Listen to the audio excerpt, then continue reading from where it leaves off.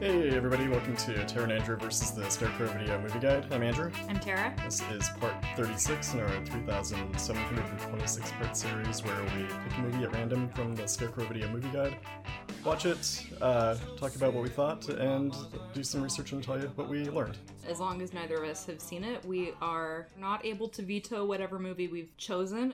There's a couple of exceptions, but... Yeah. We will invoke those rules as needed, Yeah. or you can check them out on our website if you're curious. Yeah. Alright, so last time we watched Electra My Love, the Hungarian film from the early 70s. Strange movie, but we both liked it a whole bunch. Especially with the inclusion of, like, pistols and helicopters. Yeah, I'm definitely curious to see more films by that director, considering the reviewer in the guide said that they considered this the least good of his films. Yeah, but then, like, I was looking at what other people were saying, and Yeah. they seemed pretty positive on it, so maybe it was just that one person for Scarecrow. Taste is subjective. Alright, well, this episode, it is Andrew's dubious honor to select the movie at random. So whenever you're ready. Alright, my eyes are closed. Okay. Starting to flip.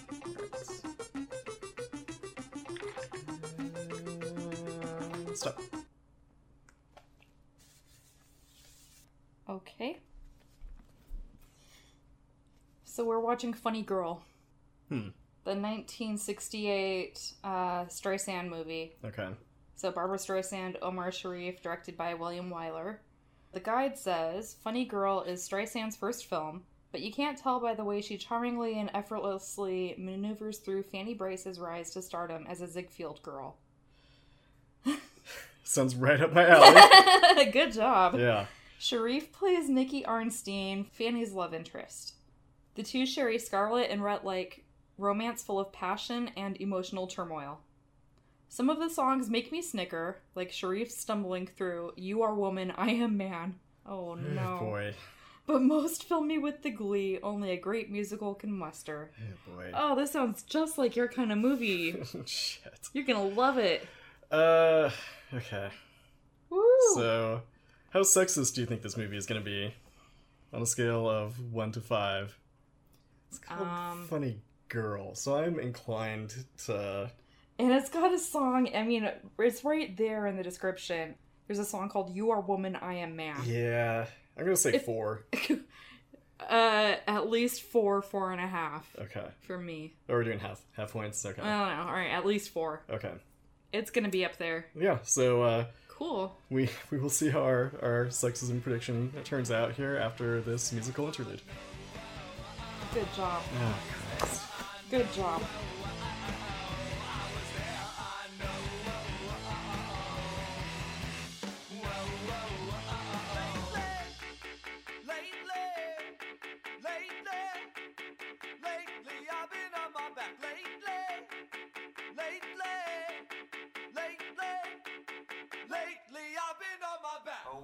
And we are back.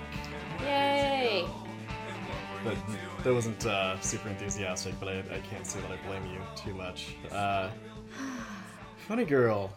We made a tactical error earlier when we said that the movie was an hour and 50 minutes long.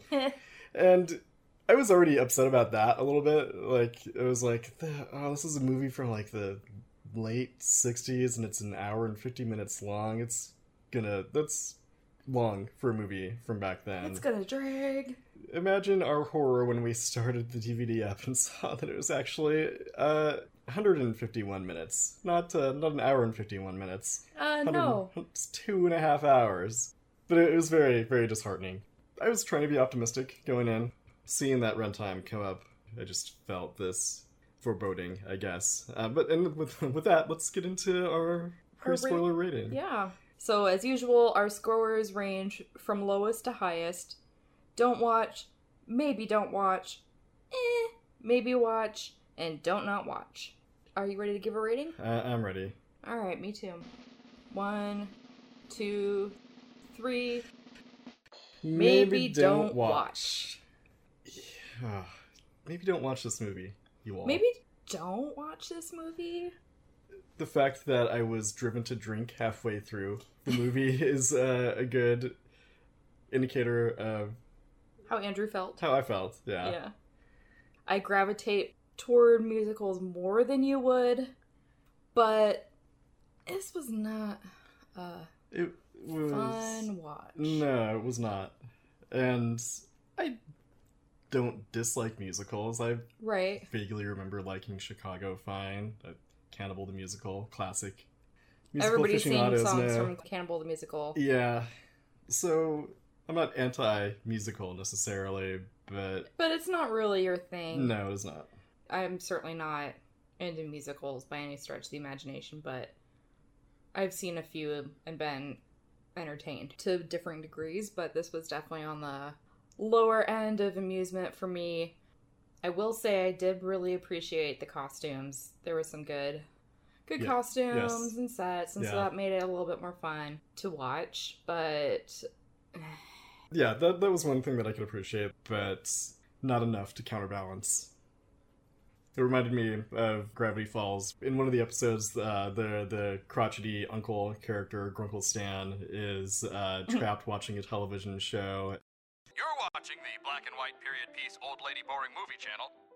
Kids! I can't find the remote and I refuse to stand up! Stay tuned for the Friday night movie, The Duchess Approved, starring Sterling Stempelburgess as the Duchess and Grafton St. Rumterfrabble as the irascible coxswain Saunterblug and Hamterfuppenshire. Kids! No! No! I was worried that that's how I was going to feel going in, at least. well, and he definitely screamed like that for a while. Yeah. I had to, have a stick with a rag wrapped around it in my mouth eventually, just to bite down on to help manage the pain. So, should we just get into the plot? Sure, let's get into the plot. I mean, it's a pretty straightforward plot, I think. We can get through it really quickly. believe that will be the case, yeah, so we will do our best. So we meet young Fanny Brace, who has recently been given a role as a chorus girl in a sort of like an off-Broadway show. And she's super excited, but then she is fired pretty promptly when she's unable to keep up with the other dancers and the moves. And she's upset, and then she ends up rushing back into the theater after getting her nerve up and sings a song. And it's enough to get her job back. Or get a new... Or a new job, rather. Yeah. And it does the thing where... It does this a couple of times, I think, where it's like, do you know how to roller skate? And she's like, do I know how to roller skate? Smash cut to her not roller skating very well at all. Yeah. Just so tired.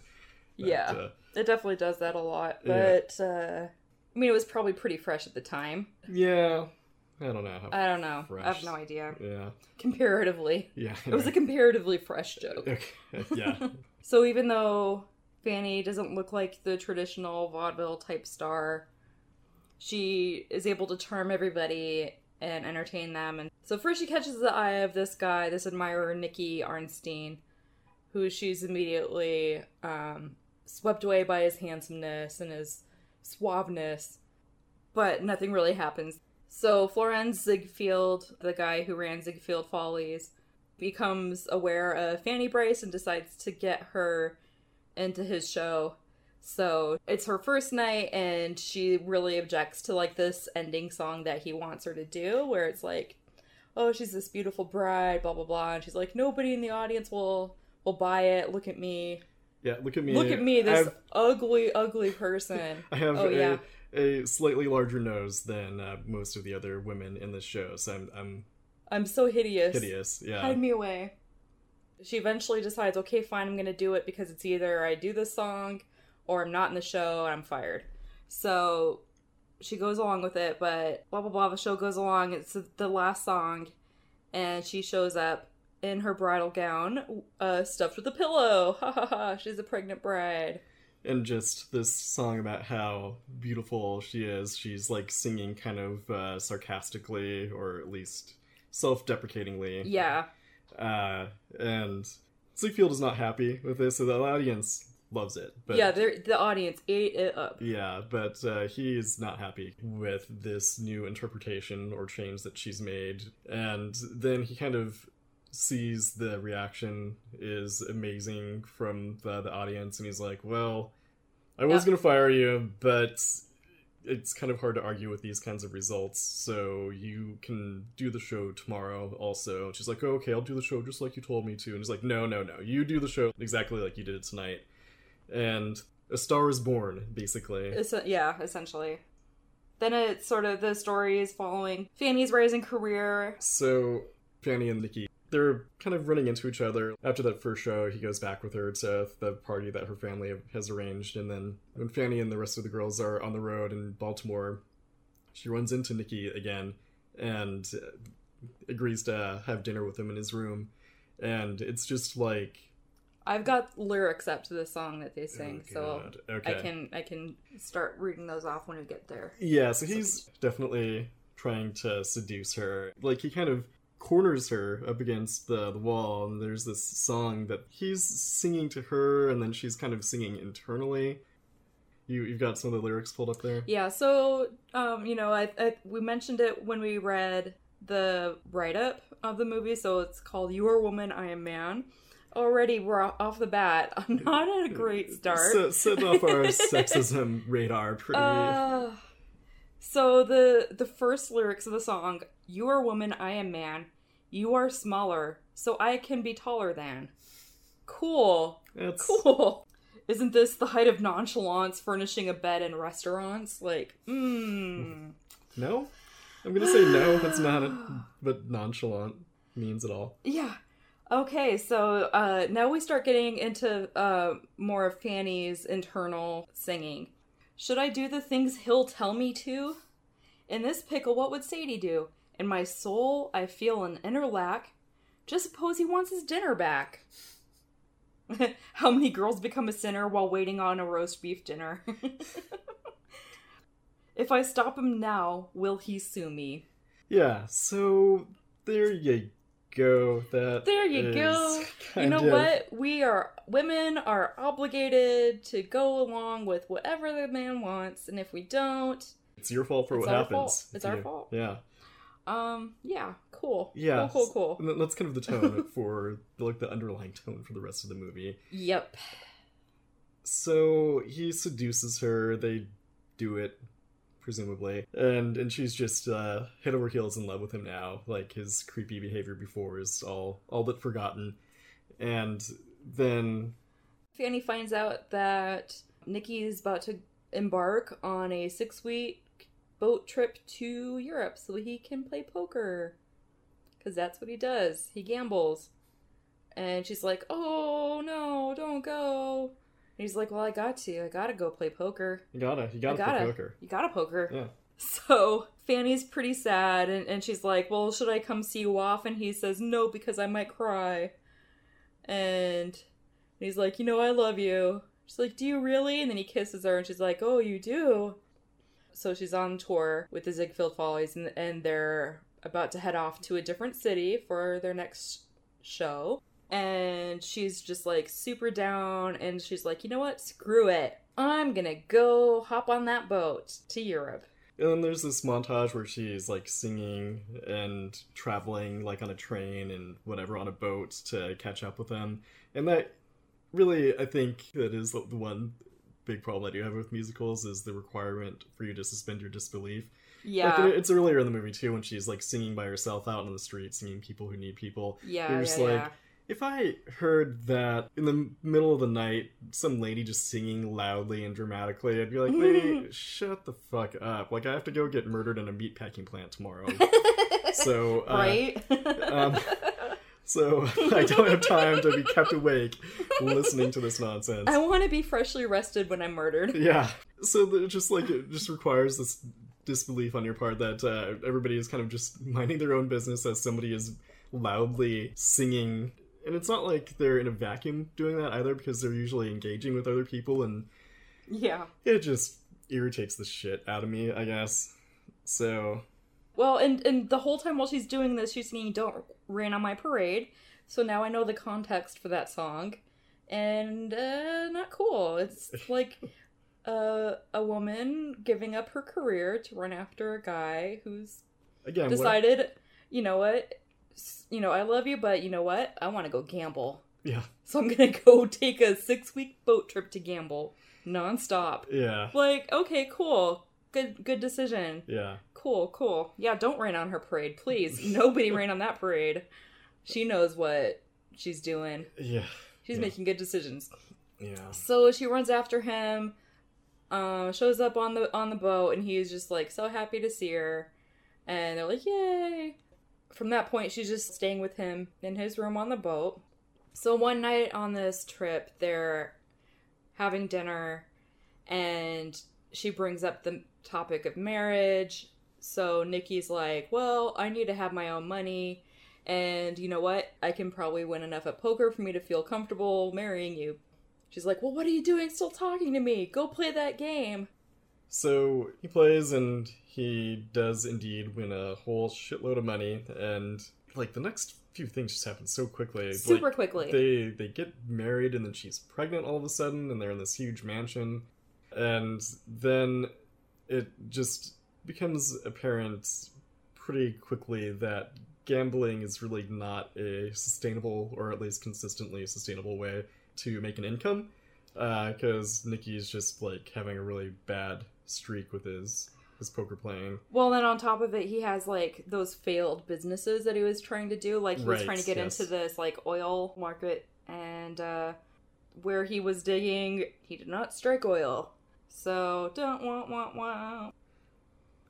And so we see them getting married on the boat, or not getting married on the boat, but we see him, that beginning on the boat, like their relationship becoming real, and are like, okay, well, how far along are we in this movie? Because that seems like that's kind of like beginning to conclude the movie point, and then I pulled up the time left on the movie, and there was like, we were halfway through. Maybe like, halfway. Okay, now I need to go get a drink, because I don't know that, it already feels like we've been watching this movie for 2 hours, and yep, there was more to come, but I just feel like the back half of it is boring as shit. Yeah, and it's a lot of stuff with their, like, they have the baby, and then he's busy all the time with his failing business ventures and gambling, and she's getting resentful because he's not coming to her opening nights, which is totally justified. Like, right. I'm not saying that in a disparaging way. No, not at all.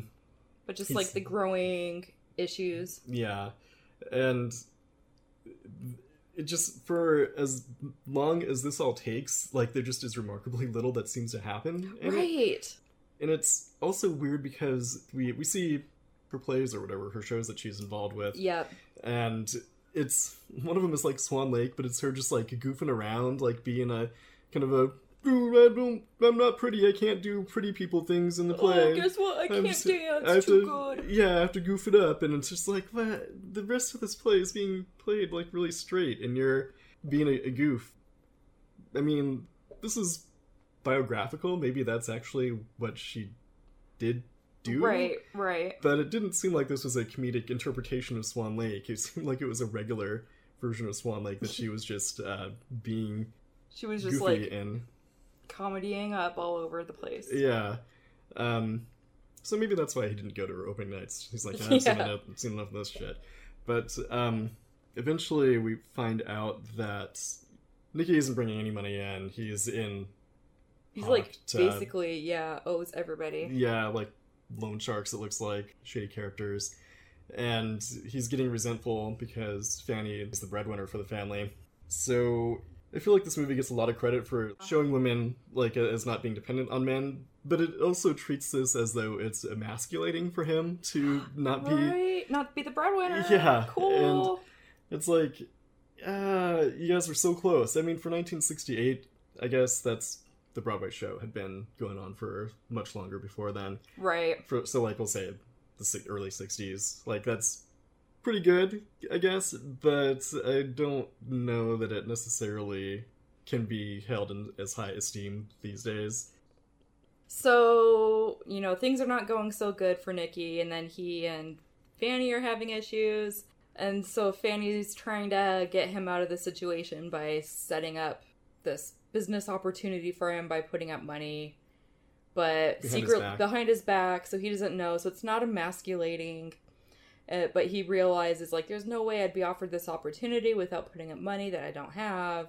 And he figures out that it was her, and so he's pissed and doesn't accept this opportunity to have, like, a legitimate business endeavor or whatever.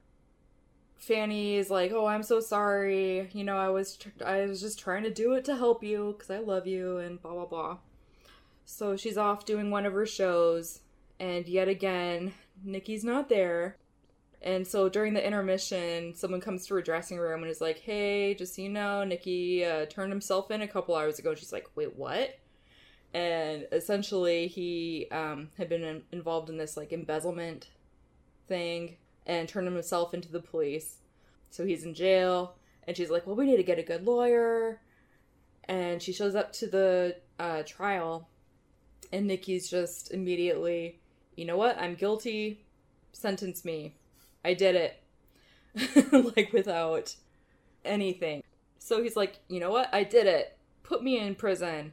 So he was sentenced to 2 years for being a first-time offender with the potential to get out after a year and a half for good behavior. So they get, Fanny and Nikki get a couple minutes together before he's sent away to prison just to have, like, their goodbyes. And so Nikki says, you know what, Fanny, I'm no good for you. Maybe we should not be together. And Fanny's like, you know, I love you. Let's just wait until you get out and we'll see how we feel at that point. So off he goes to prison and Fanny continues on with her career. Pretty much nothing happens, and then, hooray, a year and a half has passed and Nikki's been released, and he just suddenly shows up to one of Fanny's shows and they're like, you know what? We should not be together, you're right. So she goes on stage and tearfully sings a song. I think, what was it called? Something, My Man or something. It's kind of like her pledging her love and support to him. Yeah. So she's out there singing this tearfully, and basically it's her singing about her undying love for Nikki. Oh, isn't that bittersweet? The end. The end. Finally. That movie could have been so much shorter. It could have been much, much shorter. So, okay. Well, we start the movie up. We see that it's 2 hours and, like, 35 minutes long. And we're both like, oh, no. And then the first 5 minutes of the movie are just, like, a black screen and music playing. And we're like, dude, what's going on here? Like, I mean, is this is fine. But, so it just seemed like right from the get-go they were taking the scenic route with the movie. Like, there just is a very kind of they were lollygagging with the way that they were progressing the plot. We didn't go into the movie thinking it was going to be like the prequel to the Crank franchise or anything, but I mean, it was still just like, well, you didn't. Okay, wow.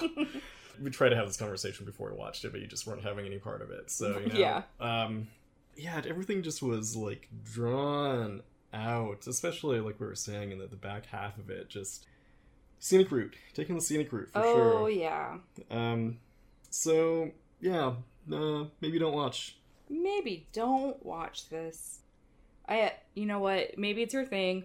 Fine. Yeah, I mean, if you like musicals, if you like musicals of that era, it's well done. Like, there is nothing technically wrong with it. No, Barbra Streisand does a good job. She does a very good job. She does a really good, like, especially considering it was her very first time in a movie. She'd been on Broadway for years up until this point. But it was her very first time in a movie, and you wouldn't know. Yeah, and, I mean, there's good reason for why I think it seems so seamless. She ran a tight ship, despite really only being an actor in the movie. Yeah. Like, she had a reputation that she basically was controlling things pretty closely. Like a total perfectionist. Yeah, like requiring reshoots of things that they'd already shot days before, and just doing take after take and things like that, and getting really involved in the directing and editing process too. I think she was involved in even, and the crew especially were not too happy with this. But to be fair, like, she had played that role on Broadway like 1,000 times, and so the movie is about Fanny, and she is better equipped really than pretty much anybody to have like a vision for the movie. So I think she got some shit for it, but it was a role that was like really critical for her. And Yeah, so I totally. think I totally understand her wanting to be that particular with how things were done. And I read she was Yeah. anxious about it being the first time that she was going to be in a movie. So Yeah, not just surprised. add that on top of her attachment to the role. I think it's totally justified that she did what she did. Agreed. So one of the other things about the movie that it had going for it is there was definitely a good chemistry between Barbara Streisand and Omar Sharif, who played Nikki Arnstein. And it turns out a good part of that is because they did have this like intense attraction to each other that developed while they were making the movie and ended up having an affair that lasted the entire shoot. And the director Channeled it. Yeah, did his best to kind of work that into the movie as best he could.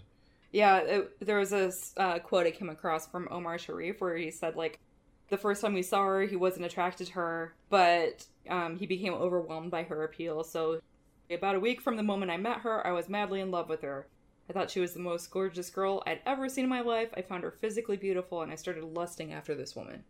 So there was proper chemistry between them. Yep. I think that came across. Yeah, I agree. One of the things it didn't necessarily have going for it, in retrospect, is that it wasn't totally truthful. Yeah. They did a lot of whitewashing. Yeah. Let's talk about Nikki Arnstein, shall we? Let's. He's kind of a dirtbag.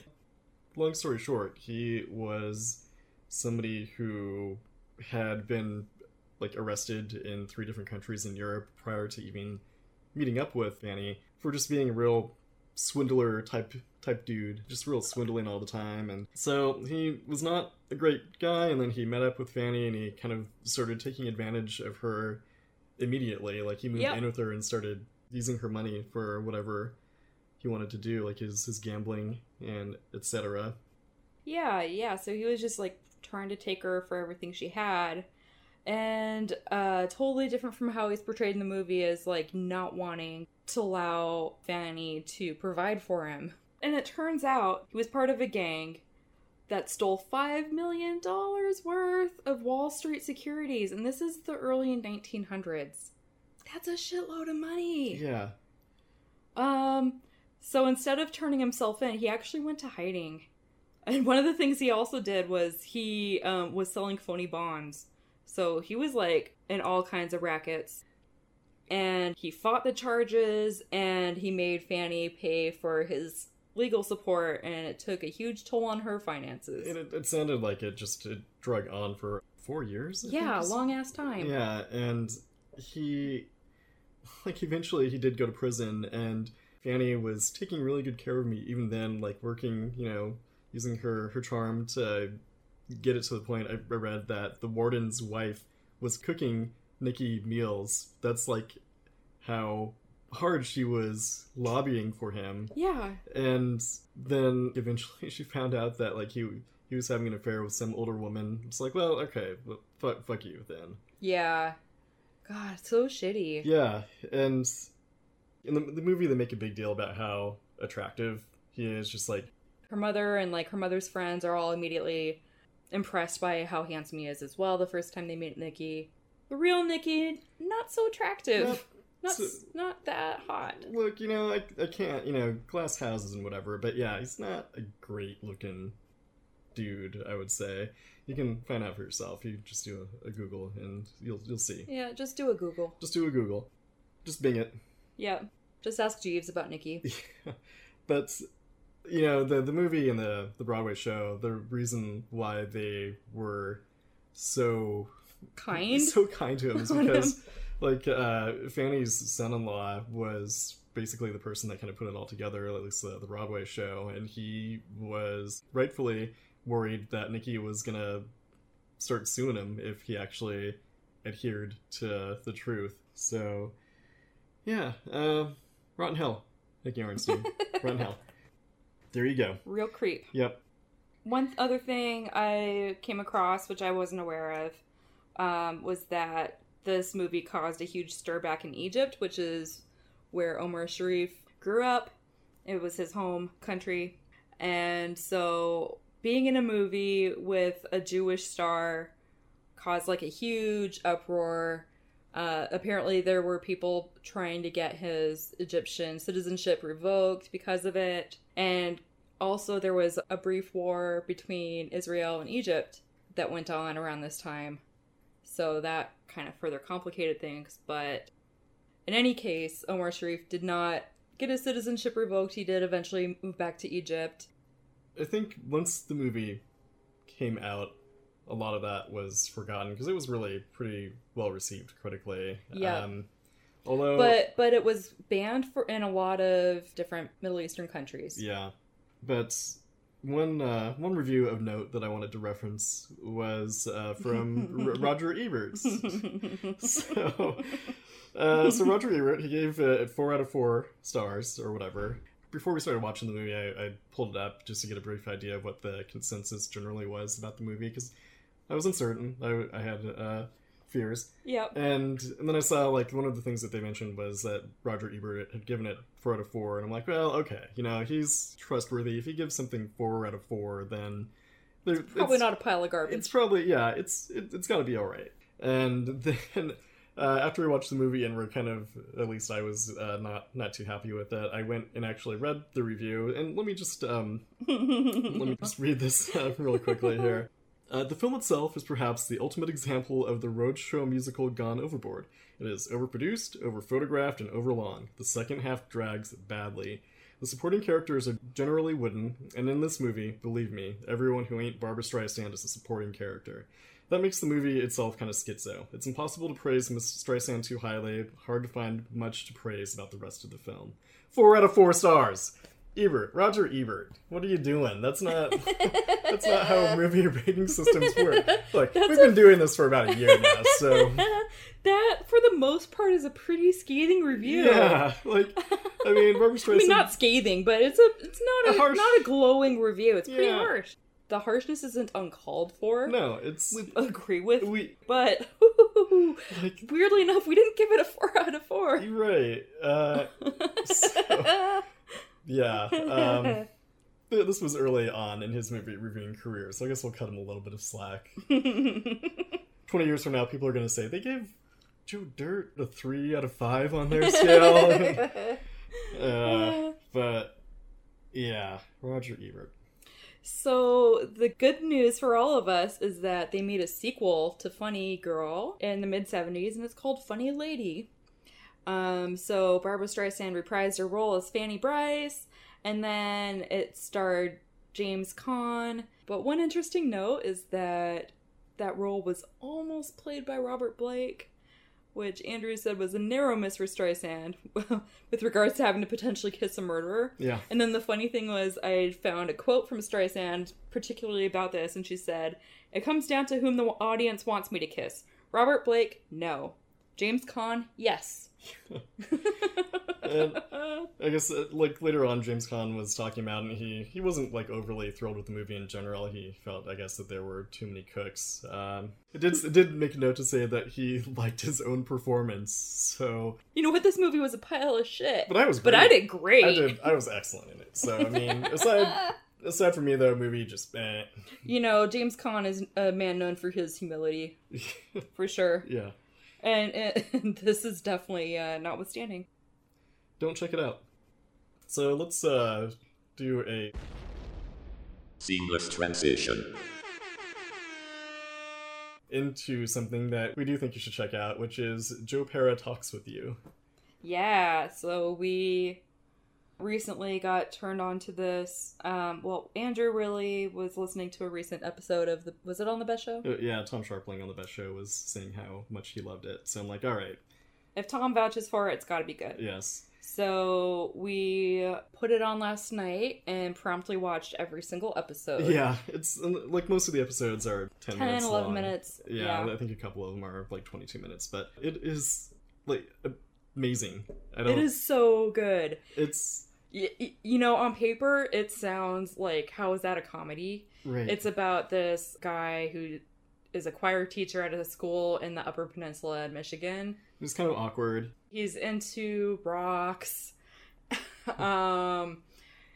He's very kind of mild-mannered. super mild-mannered, and things are all pretty understated, but it is so funny. It's so unlike any other comedy that I think either of us have seen. It's like very nice and very soothing, and also like super funny at the same time. He's a funny character, but the show isn't making fun of him. Right. Not at all. It's not making fun of anybody, even though there's like quite a few awkward things in it, or people who are somewhat awkward in different ways. But it's not mean-spirited humor at all. Yeah, and like we're cynical. We like cynicism and sarcasm in our humor, but just like this, I think that's probably why it seemed like such a breath of fresh air. Right. Is because it is so unlike that. Yeah.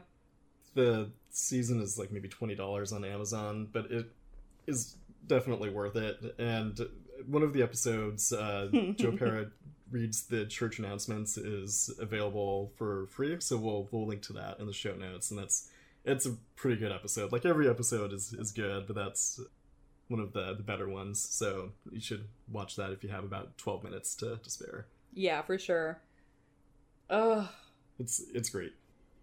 So I think that pretty much wraps it up for this episode.